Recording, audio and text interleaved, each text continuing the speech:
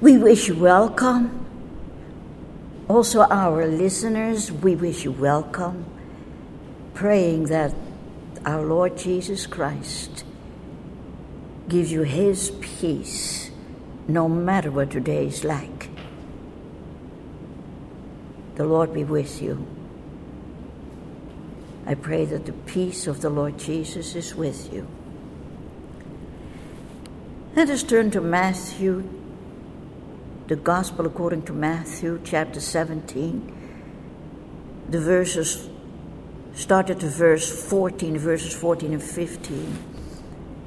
Now, after the transfiguration we talked about, Peter, James, and John came down the mountain with the Lord, and they came into the valley,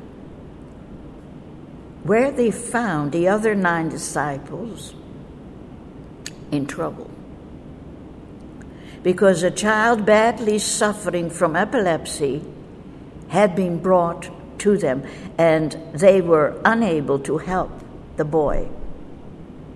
So verse 14, when they were come to the multitude down a mountain, there came to him a certain man, kneeling down to him, saying, verse 15, Lord, have mercy on my son, for he is a lunatic. Now, G. Campbell Morgan, in the Gospel according to Matthew, believes that the expression that he was a lunatic is often understood as indicating that he was epileptic on the basis of the symptoms, although he may have also had mental unbalance. And Stanley M. Horton, in the Complete Biblical Library, writes, the boy suffered, and I quote, suffered from epilepsy, from the Greek seleniatsitai, to be moonstruck, to be an epileptic, and supposedly influenced by the moon, moonstruck, or a lunatic. And Horton adds, these symptoms were the direct consequence of demonic possession. And he quotes Matthew 17, verse 18, where it says, Jesus rebuked the demon, and it came out of the boy, and he was healed at that moment. So it was the father of the boy who brought the situation to the Lord.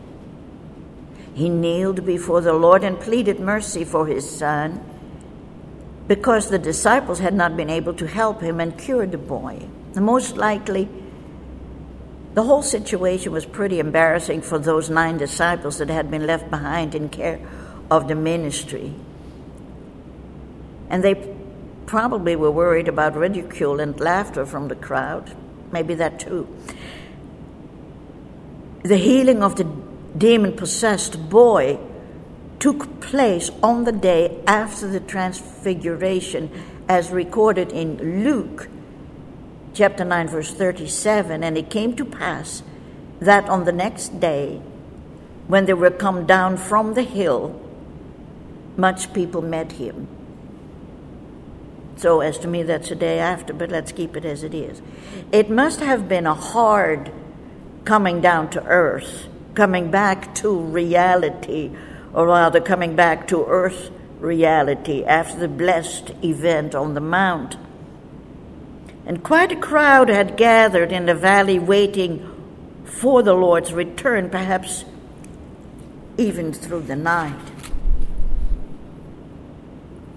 And when in the morning the Lord appears, immediately he was confronted with sickness, a confused crowd, a father who could find no healing for his son, the helplessness of the disciples who hadn't figured out the source of the Lord's authority over sickness yet.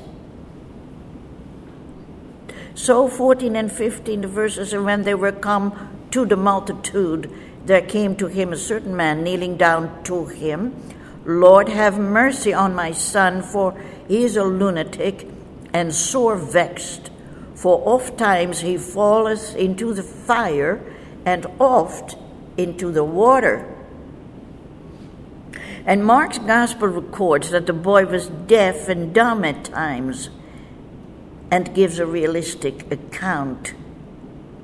In Mark 9, the verses 17 and 18, this from the New International Version.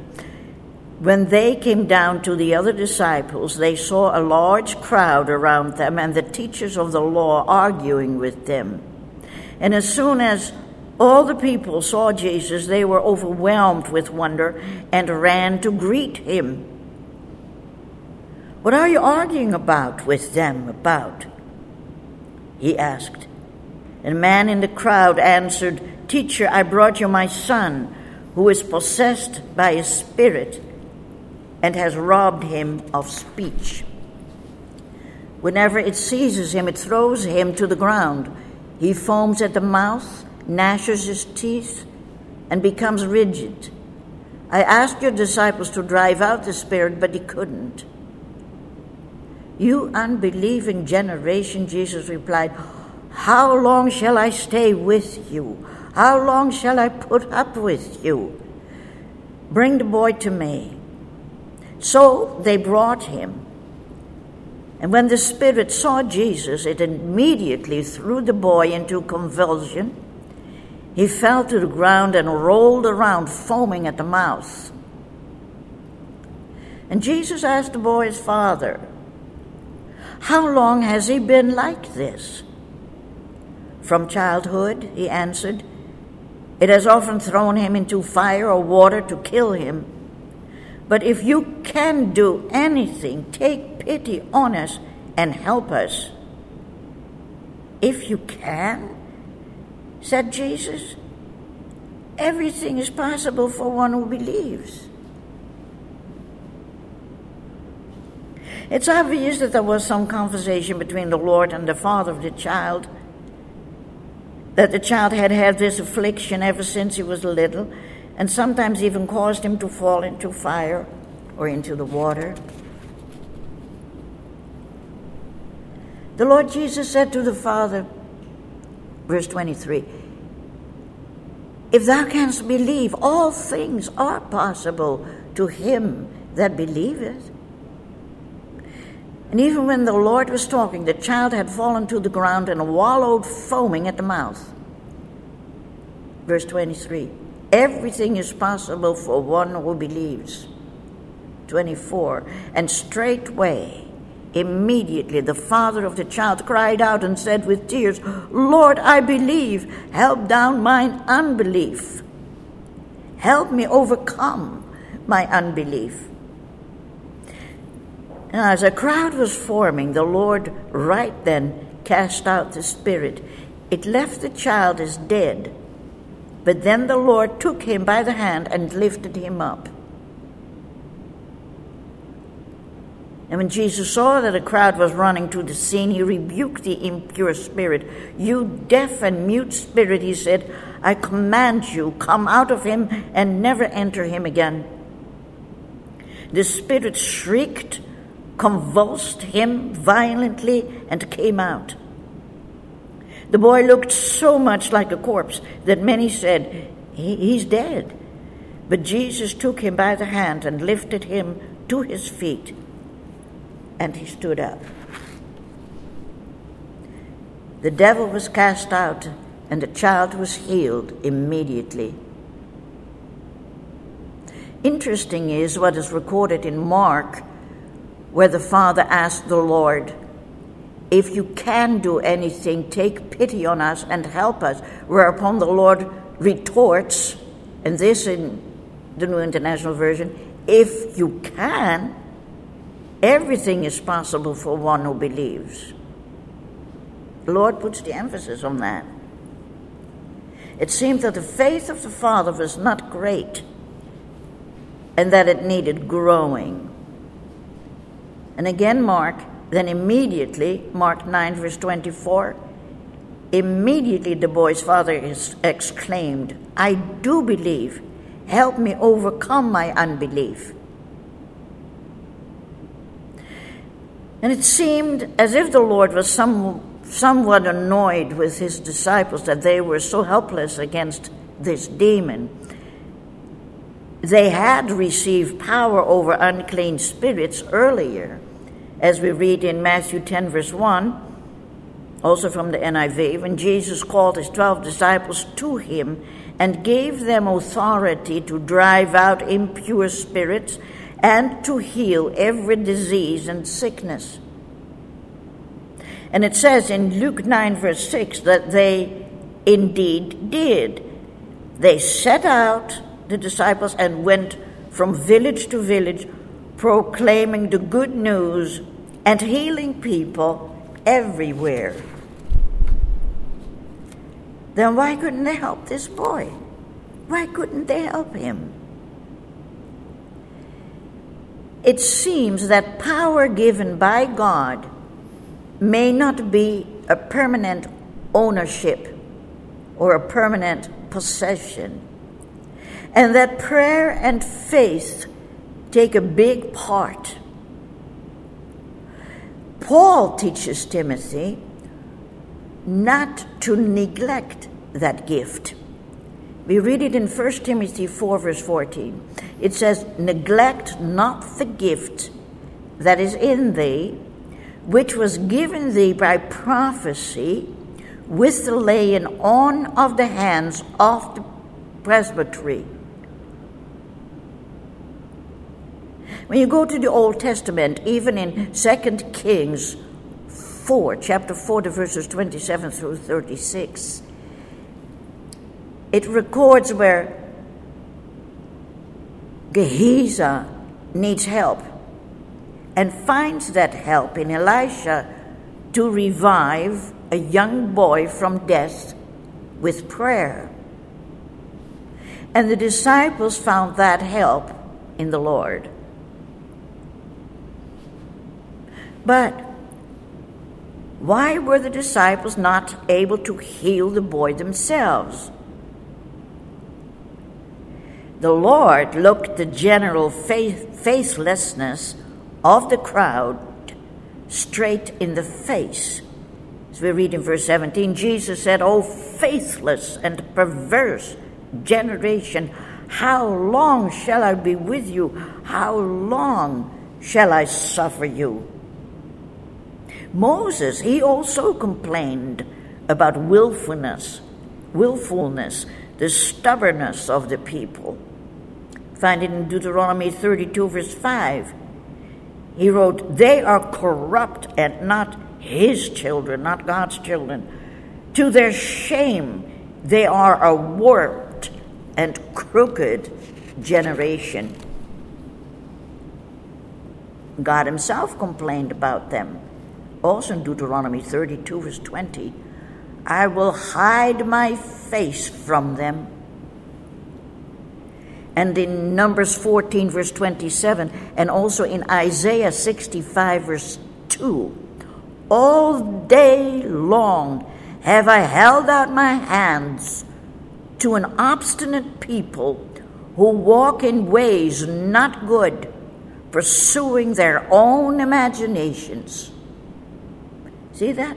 Pursuing their own imaginations. Also in Philippians 2, verse 15, and Acts 2, verse 40, "Save yourselves from this corrupt generation."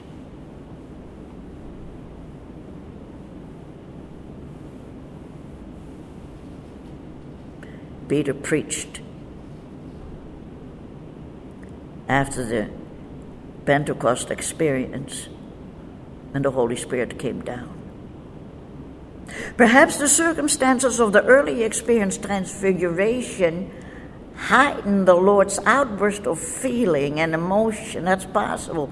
Most likely, he'd been reminded of the glory of heaven, and now he was confronted with humanity and all its unbelief, its skepticism, its agnosticism and doubt.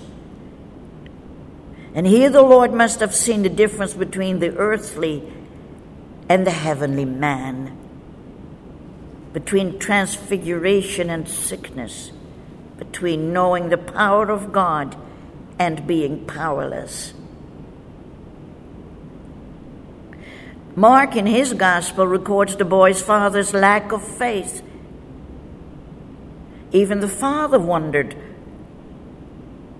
whether the Lord could help his son. If thou canst do anything, Mark 9, verse 22, as we read, after which the Lord challenged the father into believing by telling him the very idea of saying, if you can, and gave the father a promise he could hold on to.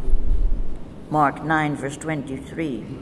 All things are possible to him that believeth.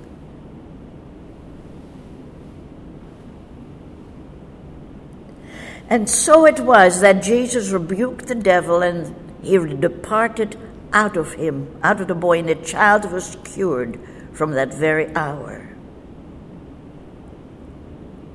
The boy's suffering stopped immediately, and it also was when the Lord healed the centurion's servant some time back, as recorded in Matthew 8, verse 13, that at that very moment also when the Lord had ministered to him, the centurion was healed when they checked about the time. The disciples didn't try to deny that they had failed. But when later they were all back at the house and they were alone with the Lord, they asked him about it because they wanted to know why they hadn't been able to cast out the demon. Maybe also this was the first time it had happened like this, and possibly that they were surprised that things had happened as they did. And it is now that the Lord makes an important statement, a statement about faith. And he tells his disciples that they had failed because of their unbelief. Mark continues recording that the Lord made it clear to them that the reason was not the child, nor the father or the demon, but that it was their own unbelief. Mark 9, verse 28. After Jesus had gone indoors, his disciples asked him privately, "Why couldn't we drive it out?" In Matthew 17, verse 20, and Jesus said unto them, "Because of your unbelief. Howbeit, this kind goeth not out, but by prayer and fasting."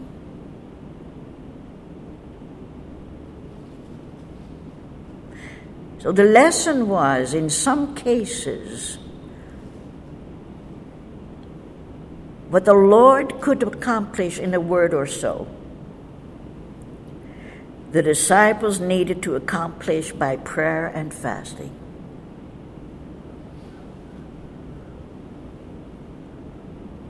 It's not the greatness of the problem that is the difficulty. It is the lack of faith on the part of believers.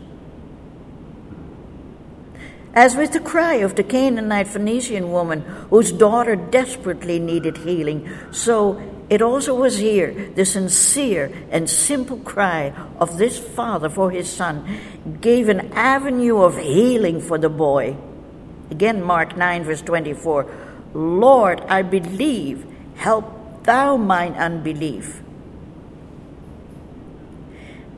What is that faith? And the Lord explains in verse 20, Matthew 17, verse 20, "For verily I say unto you, if ye have faith as a grain of mustard seed, ye shall say unto this mountain, Remove hence to yonder place, and it shall remove." Or the translation literally is, it will transport itself. "And nothing shall be impossible unto you." The Lord seemed to use the example of a mustard seed not only because of the small size of the seed, indicating how immensely strong faith, even in an utterly small size, can be. It wasn't only the small size of the seed. Then he could have used, for example, the grain of sand that is even smaller than a mustard seed. It was the quality of the seed and the ability of the seed to grow that was important. It was not only the small size. A grain of sand, even though very small in size, would not have done, because with a grain of sand, there is no chance of growth. A mustard seed has life. Faith has life. Faith can grow. Our faith can grow. And we need to feed our faith so it can grow by reading the Word of God, so that by reading we start getting an inkling of a realization and knowledge of the power of God. And then after faith has grown to some size, then faith can move mountains and can move problems and can even make the impossible possible. It's that kind of faith that renders one submitted to God. And of course, in the meantime, be a close follower of the Lord Jesus Christ. And referring to the unlimited power of God, our Lord gave moving mountains as an example. Surely our God, our Creator, who made the mountains, certainly could move them. See this, everything that is promised in God's Word will be made possible for those who believe. Isaiah 40 verse 4, every valley shall be lifted up, every mountain and hill made low. The rugged land shall be a plain, the rough country a broad valley. In Isaiah 49 verse 11, I will turn all my mountains into roadway and make my highways level. Even if our faith is small, the Lord Jesus promised each believer a share in his power. And the manifestation of the power of the kingdom will show in the believer to some extent in dominion over demons and illness, because God supplies, because his resources are within reach, and because they are accessible to his children.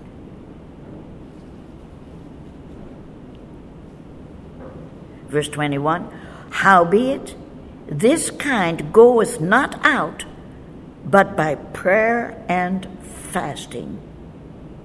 This particular verse, verse 21, is not found in some ancient manuscripts, but does in some of the early Western and in almost all of the Byzantine texts, the original reading of the scripture. And then it explains that this kind, in this instance, in verse 21, refers to the demonic child, the demonic kind.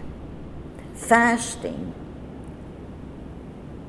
may not necessarily mean sadness or mourning and not eating, as is often taken, but rather its meaning is in the thought of earnest prayer. Read about it, make a note, Acts 13 verse 2, and also Acts 14 verse 23. Horton writes, fasting does not make us look better in God's sight, but rather it can show our utter unselfishness and self-forgetfulness and self-denial. R.N.O.C. Gaebelin in the Gospel of Matthew suggests that in spiritualizing this portion of the Word of God certainly could have dispensational and spiritual lessons, as in coming down from the mountain, the Lord, after having been transfigured, typifies his coming again in glory. That is an example of his coming down and of the transfiguration. And see what the Lord finds when he comes at the end of the age. Satan is destroying people's body and soul, as we see in the example of the young boy. Multitudes wait for the return of the Lord, and when he does come, he finds unhappiness, misery, and unbelief. None of the 9 disciples left to minister to the needs of others had the power to cast out demons. They were helpless. They couldn't do it. And while representing the Jewish remnant, as Gaebelin writes, it was unbelief that was at the root of their inability. And he quotes chapter 10 in the Gospel of Matthew. During the tribulation, these are the believers that have been given the task to evangelize. Read Scripture. Because the church is gone, the church has been raptured, and this future Jewish remnant will go and preach the gospel of the kingdom, and they will go through the cities of Israel once again, manifesting the powers of the kingdom in the name of the Messiah. When the disciples tried to help the young boy and failed, did the people around them jeer at the boy, frightening the child? The effect on the boy must have been awful, frightening him. And the failure of the disciples made things worse. As Gaebelin writes, we are as believers in the midst of an evil world, which is under the sway of its god, the devil, and his demons. Complete victory and power over the world and its god are given us by and through our Lord Jesus Christ. And yet, here are many of God's people as helpless and powerless as were these disciples at the foot of the mountain. Weakness and failure are seen everywhere. And instead of exercising full control and having full power over that which is evil, the evil has full control because of our unbelief. Unbelief gives the world and Satan all their power. Faith lays him low. And the walls of Jericho, or the world, must crumble to dust without even a single hand lifted against them. If we have faith, nothing is impossible for that one who believes. Faith can remove and does remove mountains and obstacles and difficulties that are in our way. And we believers so seldom exercise this kind of faith. And there is lack of faith because of a disconnected, a cut-off communion with the Lord and an unhealthy being busy with self. If the Lord would always be before our face, faith could so easily be exercised. The Lord gives the medicine. He gives the treatment. It is prayer and fasting. Prayer means communion with the Lord and dependence on Him. And fasting, missing a few meals, oh, how silly. Let's not get fanatic. Let's not take the easy way out. Fasting means losing sight of self. Amen.